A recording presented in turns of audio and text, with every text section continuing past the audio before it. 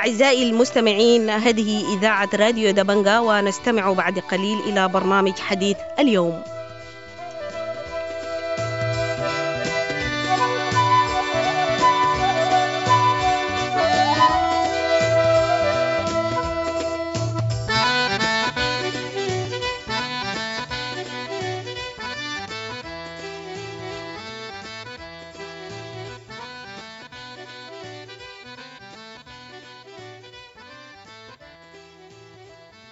أهلا ومرحبا بكم مستمعي راديو دبنقا في برنامج حديث اليوم.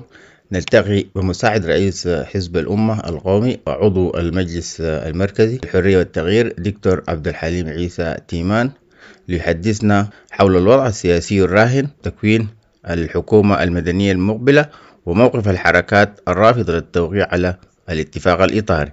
أهلا بك دكتور معنا في راديو دبنقا. الله يبارك فيك. شكرا لك. إن شاء الله يخليك. فدايرين اول قراءه على الوضع الماشي ده، يعني الناس ما قادره تفهم يعني الحاصل شنو. ورشه انتهت والناس المفروض توقع على البيان الختامي ده، فجاه اختلفوا ما جاء وفد منه. القوات المسلحه اصدرت بيان انها هي ماضيه في العمليه السياسيه، وقوات الدعم السريع ايضا طلعوا بيان. فقراءتك شنو ده الوضع الماشي؟ والله هو شوف، صحيح في حديث عن انه التوصيات ما شملت كل الاوراق، وبالتالي كان بيفتكروا انه المفروض يدوا اللجان الفنيه مزيد من الزمن لتضمين كل التوصيات التي وردت في كل الاوراق يعني. لكن من حيث المبدا يعني ليس هناك يعني شنو تغيير يعني في ايمان يعني الاطراف الاثنين اللي هم الدعم السريع والقوات المسلحه في الذهاب الى الاتفاق النهائي. فالموضوع موضوع فني بحت يعني، موضوع استكمال التوصيات ليس ابعد من ذلك. لكن ده لا يعني باي شكل من الاشكال اي زعزعه في القناعات والالتزام المضروب يعني. الالتزام المقدم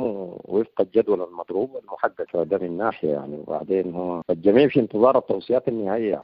نعم. لكن التوصيات دي غالبا لانه الورشه ذاتها في طبيعتها هي يعني اشبه ب يعني مغلقه نوعا ما، بالتالي من المتوقع انه تكون في يعني في التوصيات في اماكن ممكن تكون شنو يعني موضوع خلاف، خاصه يعني انه انت بتتكلم عن دمج وتتكلم عن زمن، ولكل طرف طبعا تقديره الزمني. دمج برضه مسائل فيها نواحي عسكريه فنيه، فغالبا التوصيات تكون هي لاقبه يعني، او على الاقل حديث عن انه ضروره اصحاب توصيات كل الاوراق يعني، كل التوصيات اللي وردت في الاوراق الرئيسيه يعني. طيب يا دكتور، لكن في حديث بيقول انه حد الورشه خاصه مثلا بتاعت الشرطه، انه ناس الشرطه بيقول انه ما في اي جديد حول ما يتعلق بالشرطه او اصلاح الشرطه. يعني الشرطه ما محتاجه لاصلاح. اتهموا انه الثوار هم بيقفوا ضدهم في عمليات بتاع المظاهرات اللي بتظهر ده، هم الوحيدين اللي بيقفوا قدام الثوار، والثوار مستهدفينهم، لكن هم كشرطه ما محتاجين لاي عمليه اصلاح. هو الاصلاح مش بخصوص انه ماذا حدث يعني بين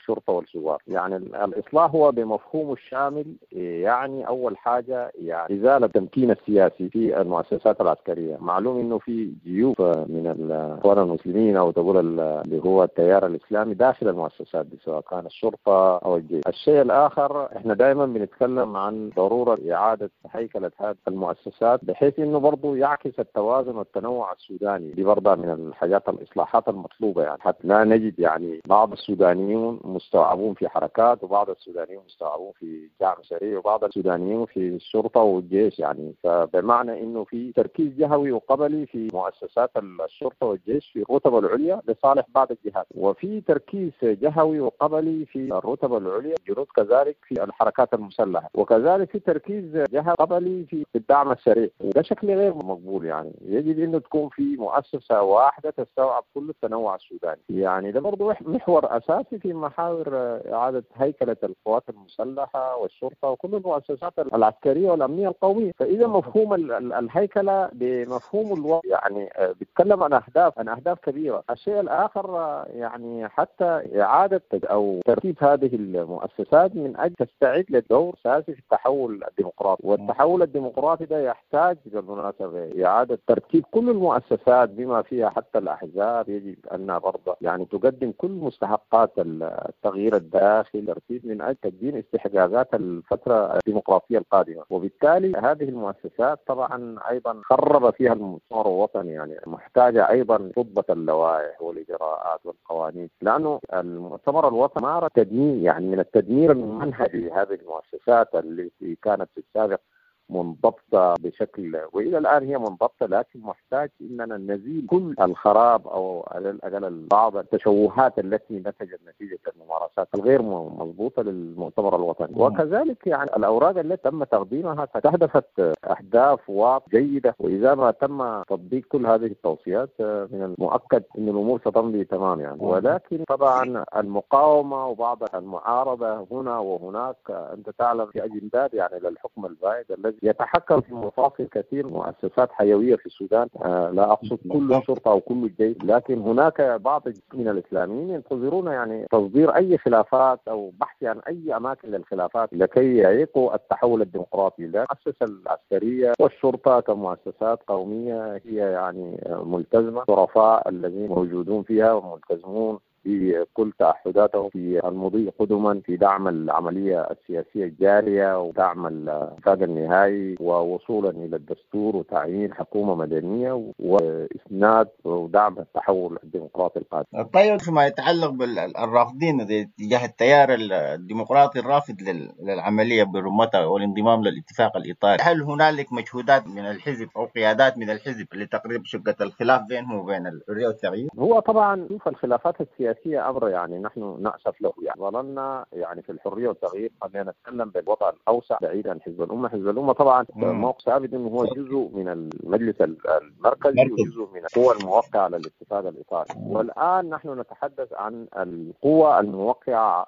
على الاتفاق الإطاري. ظللنا نمد صورة تواصل مع الكتلة الديمقراطية، مع الأطراف التي تم تعريفها في العملية السياسية. الخلاف هو يعني هم يطالبون بأن يوقعوا ككتلة، وكل الأطراف التي وقعت على الاتفاق الإطاري وقعت كأطراف وقعت توقيع مفرد، وليس هناك مجال لتوقيع ككتلة. هذه من ناحية. من ناحية أخرى هم يتحدثون عن وفاق شامل، مع هذا يعني وفاق شامل. هذا التاريخ السياسي للإنسانية يعني وقت أن الاتفاق الشامل أو التوافق الوطني الشامل هذا أمر لن يتحقق في هذه الفترة. هذه مسألة يمكن أن تترك لمؤتمر قومي جامع، لكن الآن نحن نتحدث عن انهيار وشيك للبلد، ولا يمكن أن نستمر في هذه الحالة التي يستفيد منها بعض الناس، حالة اللا دولة. لا يمكن أن نستمر في هذه الحالة، لا بد من تكوين حكومة. وبالتالي دعوتنا للأطراف خاصة حركتي العدل والمساواة وتحرير السودان، جيش تحرير السودان، أن ينضموا إلى هذه العملية وأن يوقعوا. وفي حال عدم توقيعهم على الاتفاق، أعتقد أن الاتفاق سيمضي، سيتم التوقيع على الاتفاق النهائي. ونتمنى في ذلك الحالة إذا يذهبوا في اتجاه المعارضة يجب أن يلتزموا بالدستور الذي يتفق عليه السودانيين، وعدم محاولة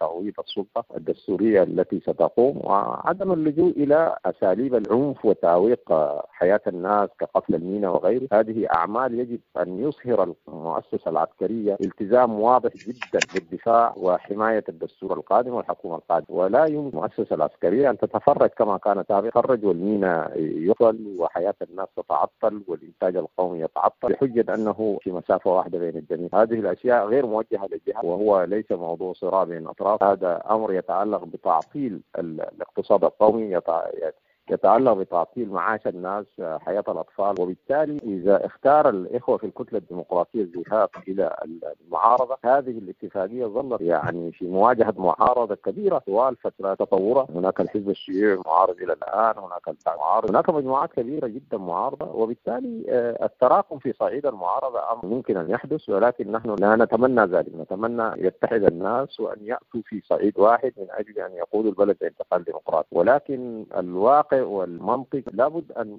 من وجود معارضة مهما كان شكل الحكومة في أي مكان في العالم. وبالتالي لكل أمر طبيعته ولكل أمر طبعا التزم الناس استخدام الوسائل السلمية الحضارية في المعارضة، فليس ما يمنع أن يذهب بعض الناس في المعارضة. لكن أمام إخوتنا في الكتلة الديمقراطية خاصة أطراف السلام أمامهم قضايا هي في الأولويات أهم من الصراع السياسي الآن في المركز. عليهم تقديم مصلحة النازحين، لاجئين، قضايا الخدمات في مناطق الحروب، الناس الذين تم تشريدهم يعانون الآن، كانوا في انتظار السلام لم يقدم شيء طوال هذه الفترة. السلام الآن أصبح جزء من معارك جانبية كثيرة، وبالتالي يجب التركيز في الأولويات والابتعاد عن القضايا القومية يعني منابرها واضحة ومفتوحة، وهم جزء يعني كل الحديث. كل يوم نحن نؤكد بأن السلام سيكون جزء من الدستور القادم، سلام جد، وكلنا حريصون كل لقاءاتنا أن السلام ضروري يعني يطبق، وكل يوم ندعو إخوتنا لأن يأتوا يوقعوا، وبالتالي هم أسماءهم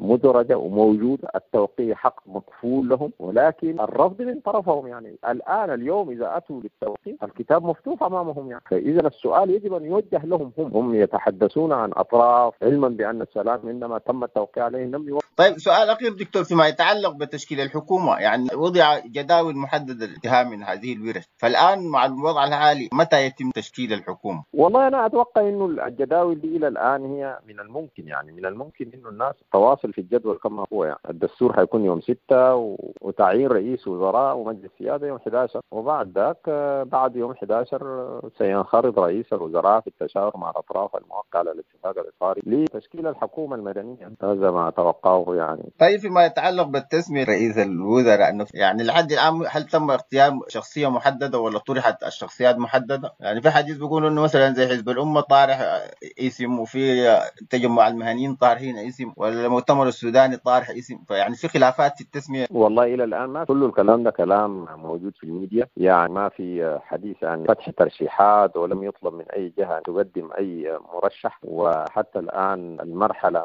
التطور في العملية السياسية لم نصل إلى مرحلة تقديم المرشحين. نحن الآن في مرحلة التوقيع على الاتفاق النهائي بعده الدستور، والدستور هو الذي يحدد كيف يرشح رئيس الوزراء، يعني هل هو وما هي اختصاصاته. كل هذه الأشياء ستكون في الدستور، والمتوقع أنه يكون يوم 6. بعد الدستور معايير ستكون أيضا موجودة، وبعد كده غالبا الناس ستشكل يعني شكل من أشكال اللجان المتفق عليها أو لجنة متفق عليها للبدء في تحديد آلية ترشيح رئيس الوزراء. هل يتم فتح باب ترشح لكل إنسان يقدم نفسه، أو سيتم تكوين لجنة للنظر في بعض الأسماء؟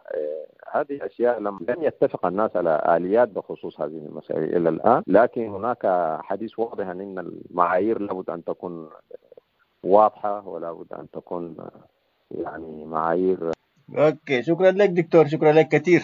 الله يبارك فيك، شكرا لك. إن شاء الله. الله يخليك، تشكر كثير. الله فيك. رمضان كريم. تصوم على خير. الله أكرم، تصوم وتفطر على خير. الله يسلمك.